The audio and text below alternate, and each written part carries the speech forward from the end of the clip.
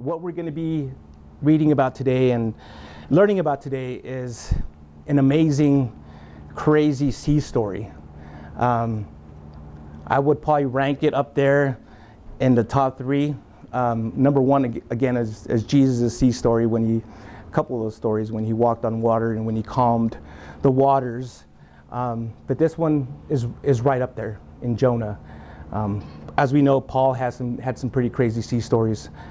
But yeah, we're going to be reading about Jonah's sea story here. But when we last saw him, Jonah had been commanded by God to get up, go to the great city of Nineveh, and preach against it because their evil has come up against me. However, instead of going to Nineveh, where did Jonah go? He went down to Joppa, boarded a ship, and began to make his way in the complete opposite direction towards Tarshish. He didn't want anything to do with God's plan for him and the Ninevites, and thought it'd be best to just run from God, run from God's calling, rather than to obey him. This morning, we're going to be seeing the dramatic events that occurred while Jonah was on this boat, and how the other sailors were affected by his decision to run and to hide. As a result, desperate measures had to be taken, and Jonah soon found himself swimming to save his life instead of running to start a new one. So as we go through the rest of this chapter today, what I hope sticks out to you the most is this. I mean, I'm sure that there'll be other things that the Lord will speak to you about, but this is what I also hope sticks out to you. Number one, you'll never rest well when others are fighting the storm created by disobedience. You may be able to sleep comfortably at night, but it doesn't mean that those closest to you are. And unfortunately, when all other options have been exhausted and hope has been lost, there's only one thing that must be done: sacrifice the one in order to save the many. Or, in other words, it's better to throw one person overboard than to allow the entire crew to perish. So before I begin reading, let's ask the Lord to speak to us in prayer. Lord Heavenly Father, we thank you for giving us this morning to be here right now, to hear your word, to hear this message that you've given me to share. Lord, I thank you for bringing everyone here safely. And I just pray that you speak to them personally, whatever message it is, Lord, that you want to tell them, that you have for them, Lord. Lord, we thank you for being such a wonderful and good Father to us, a Father that never fails, a Father that is willing to give us wisdom and advice and give us love that maybe our own fathers have never given us, our earthly fathers haven't given us. So now as we read about Jonah's sea story, Lord, may we see Jesus Christ here. Soften our hearts and our minds right now. Fill this room with your Holy Spirit. We pray this in Jesus' name. Amen. So again, we'll be in Jonah chapter 1. And last week we covered the first 3 verses. Now we're going to be continuing on to in verse 4. Jonah chapter 1, verse 4.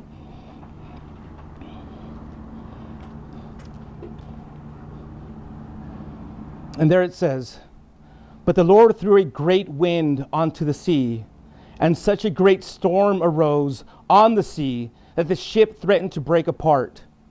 The sailors were afraid, and each cried out to his God. They threw the ship's cargo into the sea to lighten the load.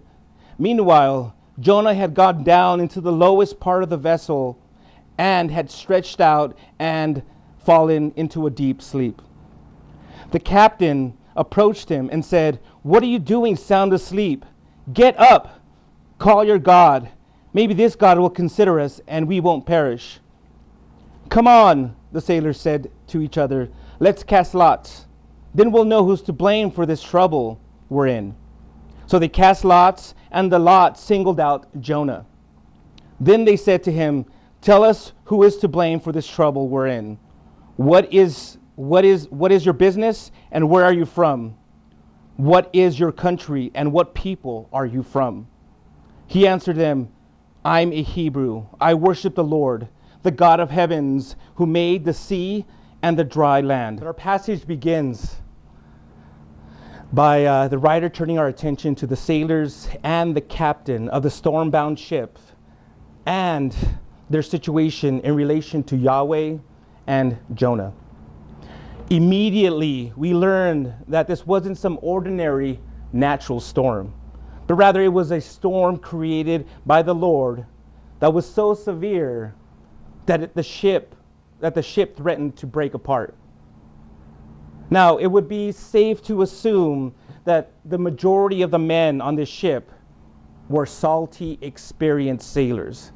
They probably had years of experience of being out to the sea and have been through all kinds of storms, had weathered, the winters out in sea. I mean, they probably have been through it all. And, had probably had their own stories. However, again, for them, this storm was unlike anything any of them had ever experienced or had gone through. The storm terrified them so much that we're told that each one cried out to their own God.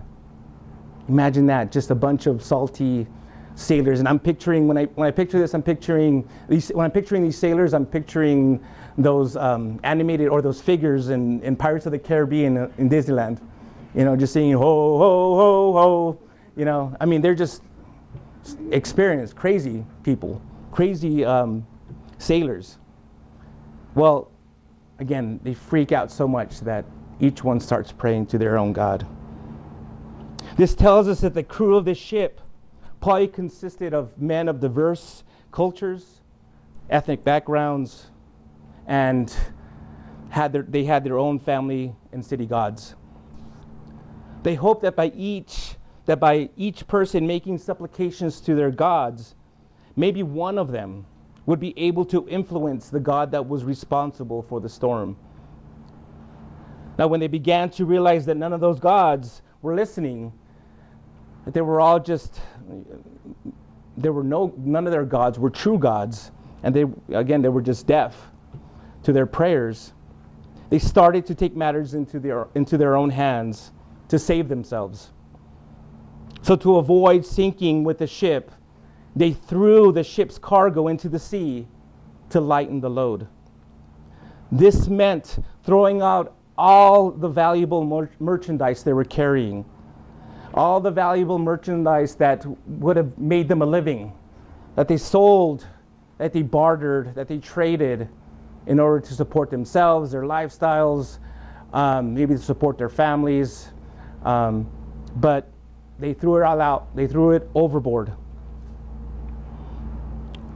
For them to do that tells us how crazy, how chaotic the situation was, and how desperate they were to survive. Yet, in all that chaos, the end of verse 5 tells us that Jonah had gone down to the lowest part of the vessel, the lowest part of the ship, and had stretched out and fallen into a deep sleep. Now, Jonah may have well been sleeping due to exhaustion. Maybe he was just tired from that trip from Gath-Hepher down to Joppa. Maybe he just stressed out from running from God, or maybe he was just sleeping off the seasickness. But it's also quite possible that since he had gotten this far from God, maybe he believed that God would just leave him alone, that God had just left him alone, and now he was just able to sleep and relax and not worry about what the Lord had asked him to do. Maybe again, he thought there wouldn't be any consequences for his disobedience. So he got comfortable by resting and sleeping down in the lowest part of the ship, completely oblivious to the chaos, the prayers, the work, and the danger going on the top deck of the ship. However, little did he know that his deep sleep would soon turn into deep waters. Verses 6 through 8 tell us how the captain of the ship and the crew turned their attention to the sleeping and mysterious passenger that they had allowed on their ship. Now, on that ship, on any ship, the captain is responsible for the vessel and that everyone on board is safe and accounted for. So as he's assessing the damage of the ship, or maybe looking for a missing passenger that he discovered, when he gets to the lowest part of the ship, he finds Jonah there. He finds Jonah there, completely racked out, completely sleeping. Now, can you imagine what was going through his mind, or what was going through his head? What he really wanted to say to Jonah. But no, this is what he says in his frustration and his anger. Verse 6 says that the captain approached him and said, "What are you doing sound asleep? Get up, call to your God. Maybe this God will consider us and we won't perish." See, the captain knew that Jonah would be of no use to him. Jonah didn't have any sea experience. He wasn't a sailor. He probably would just be in the way of what the other sailors were trying to do to save the ship. So that's why he probably just told them, you know what, just pray. Just stay, just pray. Pray to your God and maybe he'll save us. Perhaps the captain thought Jonah's God would do something about the crisis. In the meantime, up on the top deck, the sailors cast lots to determine which one of them needed to confess their offense, his offense to God. This suggests a couple things. Number one, all the sailors were convinced that the storm was divine in nature. And two, private confession was no longer acceptable. They realized, these prayers, God isn't answering these prayers, so we need to, take matters into our own hands. You see, they were all heathen sailors, and they all knew someone was guilty of something. So they figured someone must have really screwed up. Someone must have really done something so horrible that particular God, small g, not the big G, but small g, that God was angry at that person. And so, again, if you know, I've known my fair share of Navy sailors and Marines that have done some pretty crazy things, and all of them, including me, have some pretty crazy stories. But someone must have done something really, really bad. So all of them were probably shocked when their sleepy and mysterious passenger drew the short end of the stick. At that moment, even though there was a storm going on all around them, you could probably hear a pin drop. And everyone's attention shifted from the storm to Jonah, and they immediately began to interrogate him. Jonah, by this point, probably realized that if he was going to die, then he may as well die telling the truth. So in verse 9, he does exactly that. Jonah exposes his true self. Jonah's response is short and to the point. He first identifies himself as a Hebrew. This initial comment answers several of their questions. But for Jonah, it serves as an introduction to his following comment. the Lord, the God of heavens, who made the sea and the dry land. This bold and strong answer made them realize that Jonah wasn't serving some mere local deity, but rather a greater one with direct jurisdiction over the sea. Now, before I move on with the rest of the story, with the next part of the story, I want to share with you some important lessons that I believe that we can learn from these first 9 verses. Firstly, calming the waters. And although he can, and many times will, God can also stir up the storm. Why? Why would he do that, you may be asking? God will create storms at times to shake us in order to wake us. In other words, to get our attention and show us that he's in control. Paul Chappell said this: Often we become apathetic in our lives until we face a severe storm, whether loss of a job, health crisis, loss of a loved one, or financial struggle. God often brings storms into our lives to change our perspective, to shift the focus from ourselves and our lives to him. Sadly, though, many Christians are living in a state of spiritual sleep and are completely oblivious to what's really going on around them. Let me give you some examples of what sleeping Christians look like. These sleeping Christians would rather remain anonymous and hide in the church than to wake up and do something, to be active, to be involved, to let others know who they are. These sleeping Christians would rather skip corporate worship and prayer and church altogether than join with others in asking for God's forgiveness and intervention. These sleeping Christians would rather remain ignorant than make an intentional effort to recognize a problem, and find the solution to it. And lastly, sleeping Christians would rather remain undisturbed than to help the heathen who is in need. So here's a question I want you to honestly ask yourself. Are you a sleeping Christian?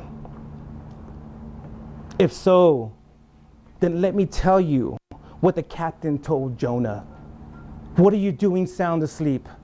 Get up, call to your God. In Romans 3:11, it says, it's already the hour for you to wake up from sleep. There's a storm outside, and not only are your prayers needed, but your God, our God, has given you spiritual talents that are needed as well. Outside these walls, there's a dying world. There's a dying world that needs you. There are many within these walls, within the church, who are tired, exhausted, and need some relief. And they need you. And as the captain of this particular ship, of this church, this small church, as small as it is, I need you. Charles Spurgeon described how the believer might know that he is not asleep. What do you mean? What do you mean by a man's being really awake? I mean 2 or 3 things. I mean, first, his having a thorough consciousness of the reality of spiritual things. When I speak of a wakeful man, I mean one who does not take a fancy, nor heaven to be a fiction, or hell to be a tale, but who acts among the sons of men as though these were the only substances, and all other things the shadows. I want men of stern resolution, for no Christian is awake unless he steadfastly determines to serve God, come fair, come foul. Lesson 2. Others around you will be affected by this storm that God meant for you. Sure, the sailors were heathen sinners and deserved the punishment for their sins, deserved what was coming to them for everything, all the wickedness they had done.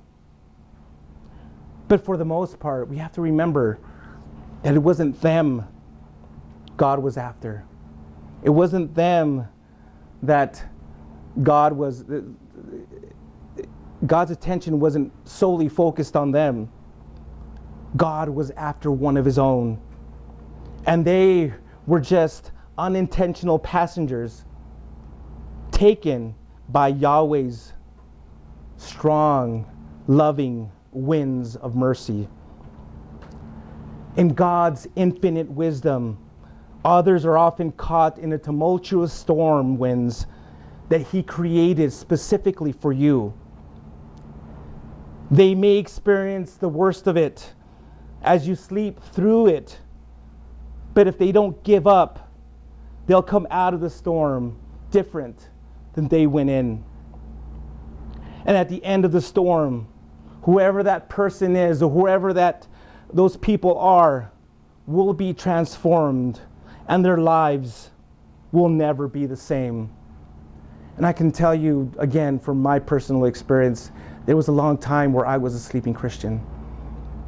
And you know who felt the storm of that God created specifically for me? It was my wife and my children. They went, man, they were battered, and they were thrown, all over the place. But they never gave up. They continued to pray for me. They continued to love me, even though at times it was really, really hard. But you can talk to them later, but my wife will tell you that she came out of the storm different than she went into it. Her life, our lives, were never the same. The same principle applies to you. If you're the one experiencing the brunt of the storm meant for someone close to you, don't stop praying. Keep doing the work that God's called you to do, and continue to remain hopeful. Don't lose hope that the storm will pass. It will pass. And things will be completely different if you just continue to hold on. But also, be aware of this, that before it does, you may have to sacrifice a lot. You may have to let go of something, or even someone, and leave it, him or her, in the hands of a just and holy God. And again, that was just something that eventually, had to be done with me as well. Lord, I leave that, I had to get to a point where Robin just had to, Lord, I'm going to have to leave him in your hands. I can't. If we keep him on the ship, it's just going to make it worse. We're not going to survive. So I had to, I guess, metaphorically be thrown overboard. Again, there may come a time when that may have to happen, and you have to leave that person in the hands of God. And lesson 3, it's only a matter of time before the truth about who you really are is or will be exposed. Had God chosen to give up on Jonah, the prophet would have made it to Tarshish as an anonymous passenger. But he didn't. He didn't give up on Jonah. And no matter how much Jonah tried to conceal his true identity, eventually the truth about who he was and what he did would be revealed. Listen again to the words of Jonah. I'm a Hebrew. I worship the Lord, the God of heavens, who made the sea and the dry land. As a prophet who had indisputably heard the Lord speak to him, denying God would have made things worse for him, for not just for himself, but for everyone else on that ship. Now, I honestly believe that anyone who truly has the Holy Spirit living in them, even if they're running, even if they're hiding, will not be able to deny God without being convicted about it, without there being a sense of man, I feel horrible about just saying to this person, or just saying, yeah, no, I'm not a Christian, or I don't believe, or whatever it may be. That there has to be that sense of conviction in there. Why? Because God's Spirit is truth. And denying what is true is like saying 1 + 1 = 3, or that a triangle has 4 sides. If you remember Peter, again, I mentioned him last week, but after Peter had denied Jesus, we're told that he wept bitterly. See, he was crushed not because he remembered what Jesus said he would do, but because he had denied the Messiah, who he personally knew, who he personally had a relationship. I mean, they slept side by side many, many nights. They experienced the miracles together. They probably cried together, laughed together. They had that personal relationship. And Peter also came to a point where he believed in him. And that's why he wept bitterly. Jesus said in John 14:16-17, and I will ask the Father, and he will give you another counselor to be with you forever. He is the Spirit of truth. The world is unable to receive him because it does not see him or know him. But you do know him because he remains with you and will be in you. Now let me follow that up with something else Paul said in Romans 8:9. You, however, are not of the flesh, but in the Spirit. If indeed the Spirit of God lives in you. If anyone does not have the Spirit of Christ, he does not belong to him. So again, if you're truly God's child and are currently hiding from him, and you're currently running from him, know this: his light, no matter how dim it is, no matter how dim it's burning inside of you, it will be exposed, especially in a dark place like Jonah was in. Again, especially if you've seen, heard, or experienced his Spirit of truth living in you and working through you. It'll be hard, almost impossible. If you've seen miracles, if you've heard the Lord, you've seen him come through, if you've seen him do some amazing things in your life and in the lives of others, how could you deny that? How could you say, yeah, no, I'm good? My hope is, if that's you, that you'll be willing to return to him before you find yourself in the pickle Jonah found himself in. Again, Jonah eventually, as a messenger, as a prophet of God, he couldn't hide. He couldn't hide very long, and it just took probably a short nap, and they found out about him, or he was exposed. All right, now let's continue with the rest of this story.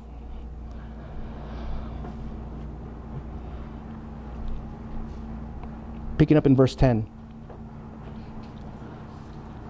Then the men were seized by a great fear and said to him, "What is this you've done?" The men knew he was fleeing from the Lord's presence because he had told them. So they said to him, "What should we do to you so that the sea will calm down for us?" For the sea was getting worse and worse. He answered them, "Pick me up and throw me into the sea so that it will calm down for you. For I know that I am to blame for this great storm that is against you." Nevertheless, the men rowed hard to get back to dry land, but they couldn't because the sea was raging against them more and more. So they called out to the Lord, "Please, Lord, don't let us perish because of this man's life, and don't charge us with innocent blood. For you, Lord, have done just as you pleased." Then they picked up Jonah and threw him into the sea, and the sea stopped its raging. The men were seized by great fear of the Lord, and they offered sacrifices to the Lord and made vows. What we see in these verses that we just read is an example of the phrase, "desperate times require desperate measures." Once Jonah reveals his true identity and origin, everyone's reaction is completely changed. Verse 10 tells us that they were seized by great fear, and because of that fear began to chastise him by essentially saying, now, again, look at it through their eyes. Having heard what Jonah had just said, they were like, "Jonah, what did you just do? What in the world? What were you thinking?" And can you just imagine just Jonah knowing, realizing, like, yeah, they're right. It seems that these pagan sailors seem to know the rules of relationship to God's better than Jonah. They know that it's because of his fleeing, of this fleeing prophet, that Yahweh is making the sea worse and worse. It made sense to them that the God who created the sea was punishing his servant, and that's why they were in danger. So by asking him, "What should we do to you so that the sea will calm down for us?" their hope was that some kind of sacrifice might appease God and calm the sea. Not similar to many today. This goes to show people's ignorance about God and the belief that salvation is dependent on outward works.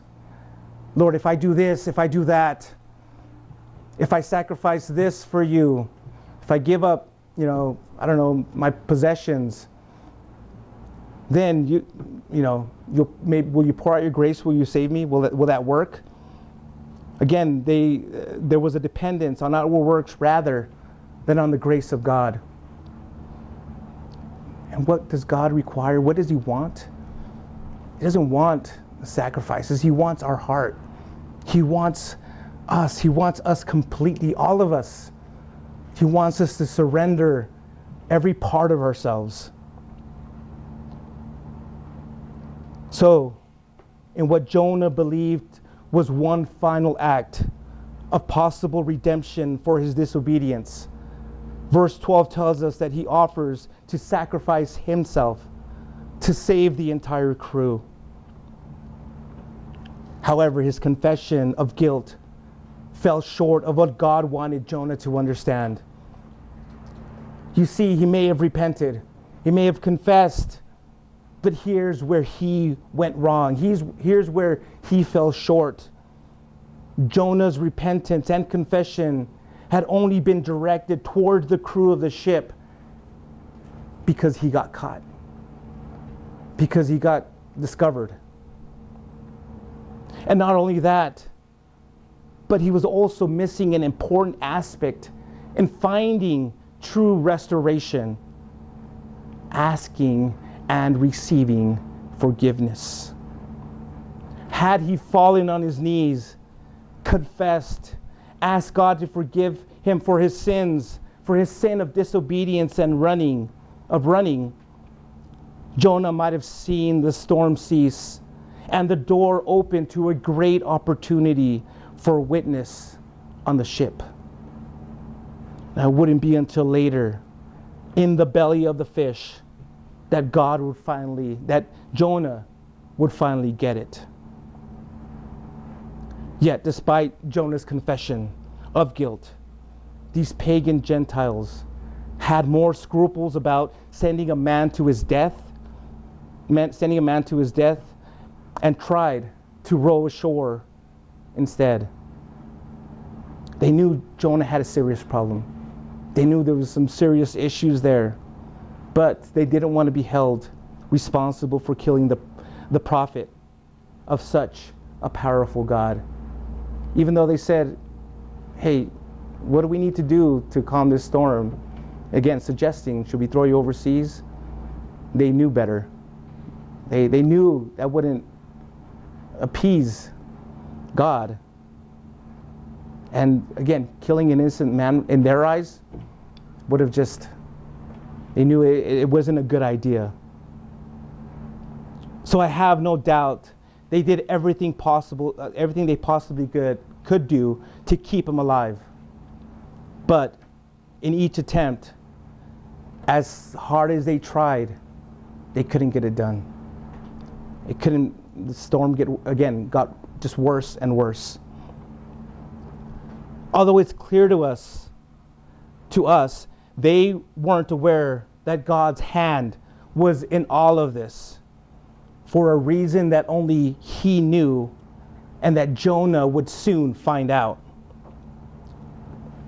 Once again, after exhausting all options, verses 14 through 16 show us the difficult decision that had to be made, that was made by the entire crew. They prayed that the Lord would not hold them accountable for what they were about to do with Jonah. The integrity and spiritual sensitivity of these Gentiles, of these heathen sailors, would have shocked Israelite readers of this book. Why?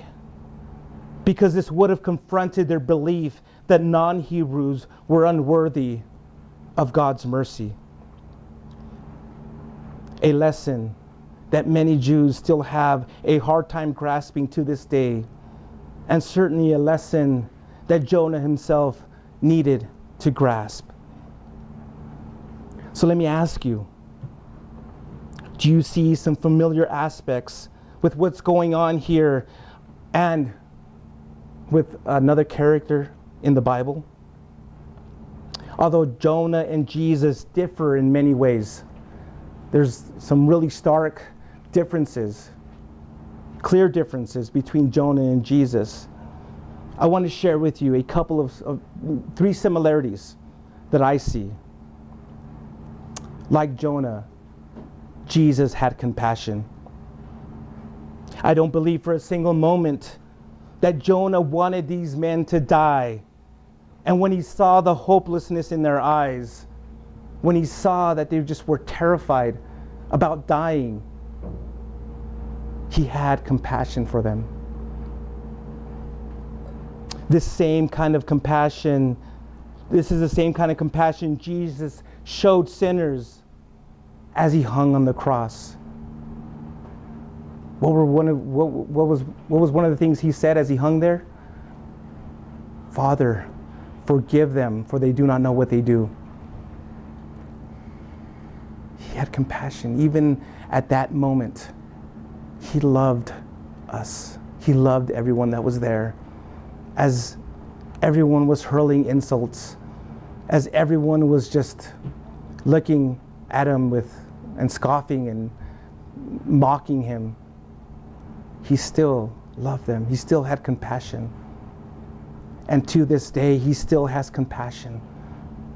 Even for the worst of sinners, even for all those that you may have seen on TV protesting this past week, he still loves them all. He died for all of them. Yes, I believe Jonah had compassion. for these sailors. Like Jonah, Jesus willingly offered his life so that others may live. Jesus said in John chapter 10, verses 17 through 18, "This is why the Father loves me, because I laid down my life so that I may take it up again. No one takes it from me, but I lay it down on my own. I have the right to lay it down, and I have the right to take it up again. I have received this command from my Father." And in 2 Corinthians 5:15, Paul tells us, "He died for all, so that those who live should no longer live for themselves, but for the one who died for them and was raised." So you see, Jesus Christ knew that in order for you and I to have eternal life, he had to die for us. He had to sacrifice himself. Otherwise, just like those sailors on the ship, we all would have perished. We all would have died. He didn't have to. He could have said no after everything that he'd been through. After, again, walking in those 3.5 years in his ministry, he could have been like, "Man, these people are, Lord, do with them whatever you want to do. I'm done. These people have given up. I've given up on them." But he didn't. Why? Why didn't he do that? Because of his great love for us. Because of his great love for you. John 15:13 says, "No one has greater love than this, to lay down his life for his friends." Romans 5:8 also says, "God proves his own love for us in that while we were still sinners, Christ died for us." Now the other similarity, the third similarity I see. Now, and let me just also say this, that throughout this book we're going to see a lot of similarities. Right now I'm just talking about the second half here of chapter 1. But throughout this book we're going to see a lot more other similarities. But the other similarity I see here, like Jonah, Jesus was sacrificed by unbelievers so that they may become believers. When the sea calmed, these Gentile sailors were seized by a great fear of the Lord. They were so overpowered by the experience that they could do nothing but glorify God. They could do nothing but worship the Lord. Jonah, who was fleeing from a mission to preach to the Gentiles, had unintentionally converted an entire crew of Gentile sailors. Now, also let me just say that different scholars have different opinions about what happened here. But I lean on the side that these sailors definitely experienced the Lord and they got to know him. They were converted. Notice also that the vows of the sailors came after they were delivered. Based on this, many commentators believe that the sailors came to know a true faith in God. Spurgeon preached a sermon with 4 wonderful points based on the actions of the crew in this chapter. His first point was this: sinners, when they are tossed upon the sea of conviction, make desperate efforts to save themselves. His second point: the fleshly efforts of awkward sinners must inevitably fail. His third point: the soul's sorrow will continue to increase as long as it relies on its own efforts. And his fourth point: the way of safety for sinners is found in the sacrifice of another on their own behalf.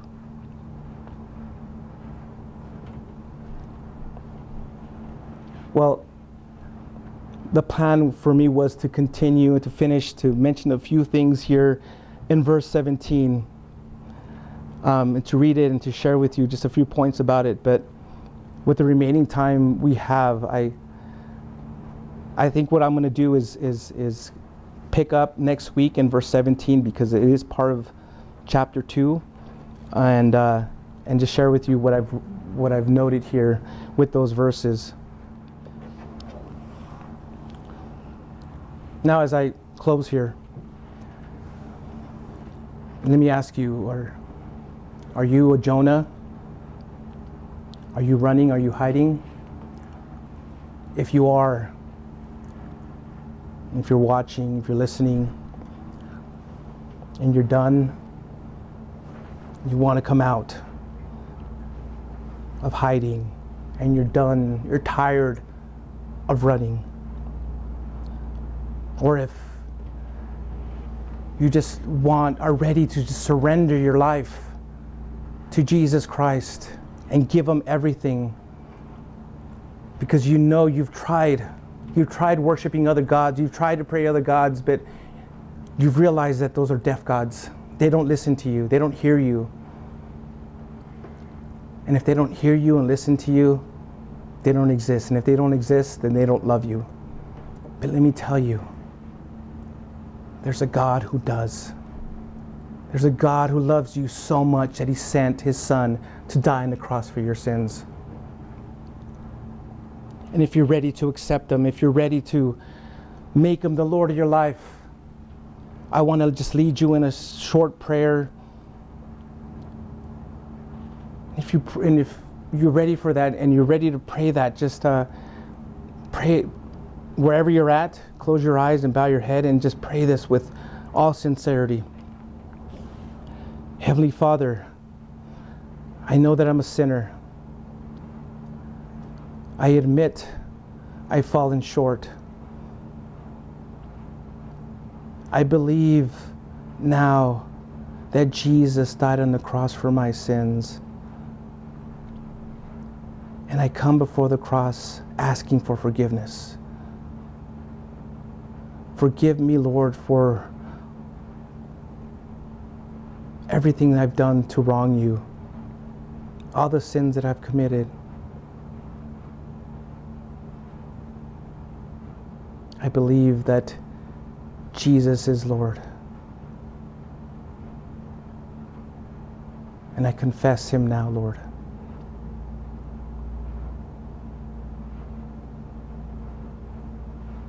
I ask now that you fill me with your Holy Spirit.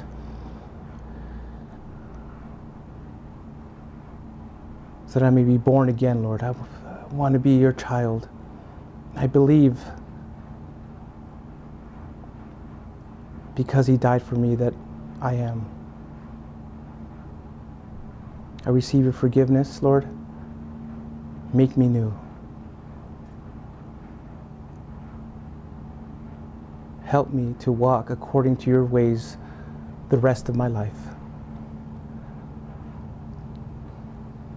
Pray this in Jesus' name.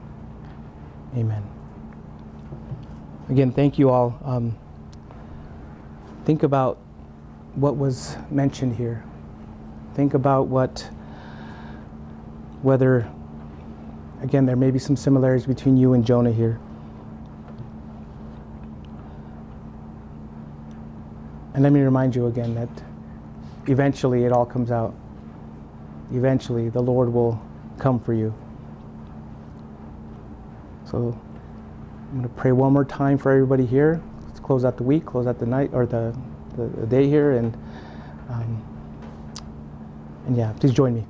Heavenly Father, thank you for this day. Thank you for your word. Thank you for teaching us, telling us about this amazing sea story, Lord. Jonah's sea story to remember. A sea story to remember.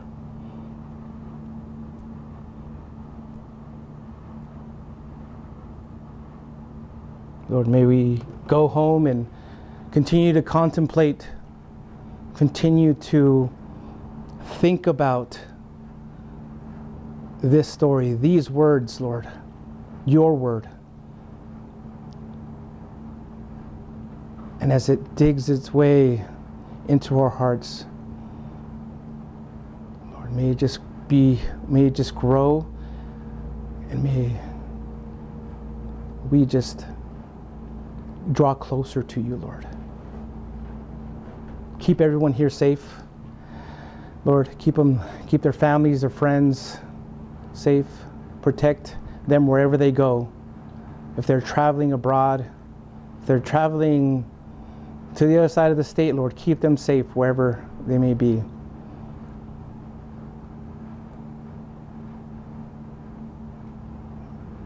We look forward to being with you one day, Lord. To one day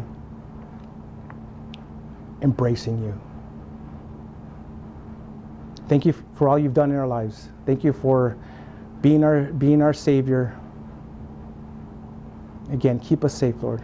Bless us next time we're about to have a fellowship, and it just be a great time of building each other up. We pray all this in Jesus' name. Amen.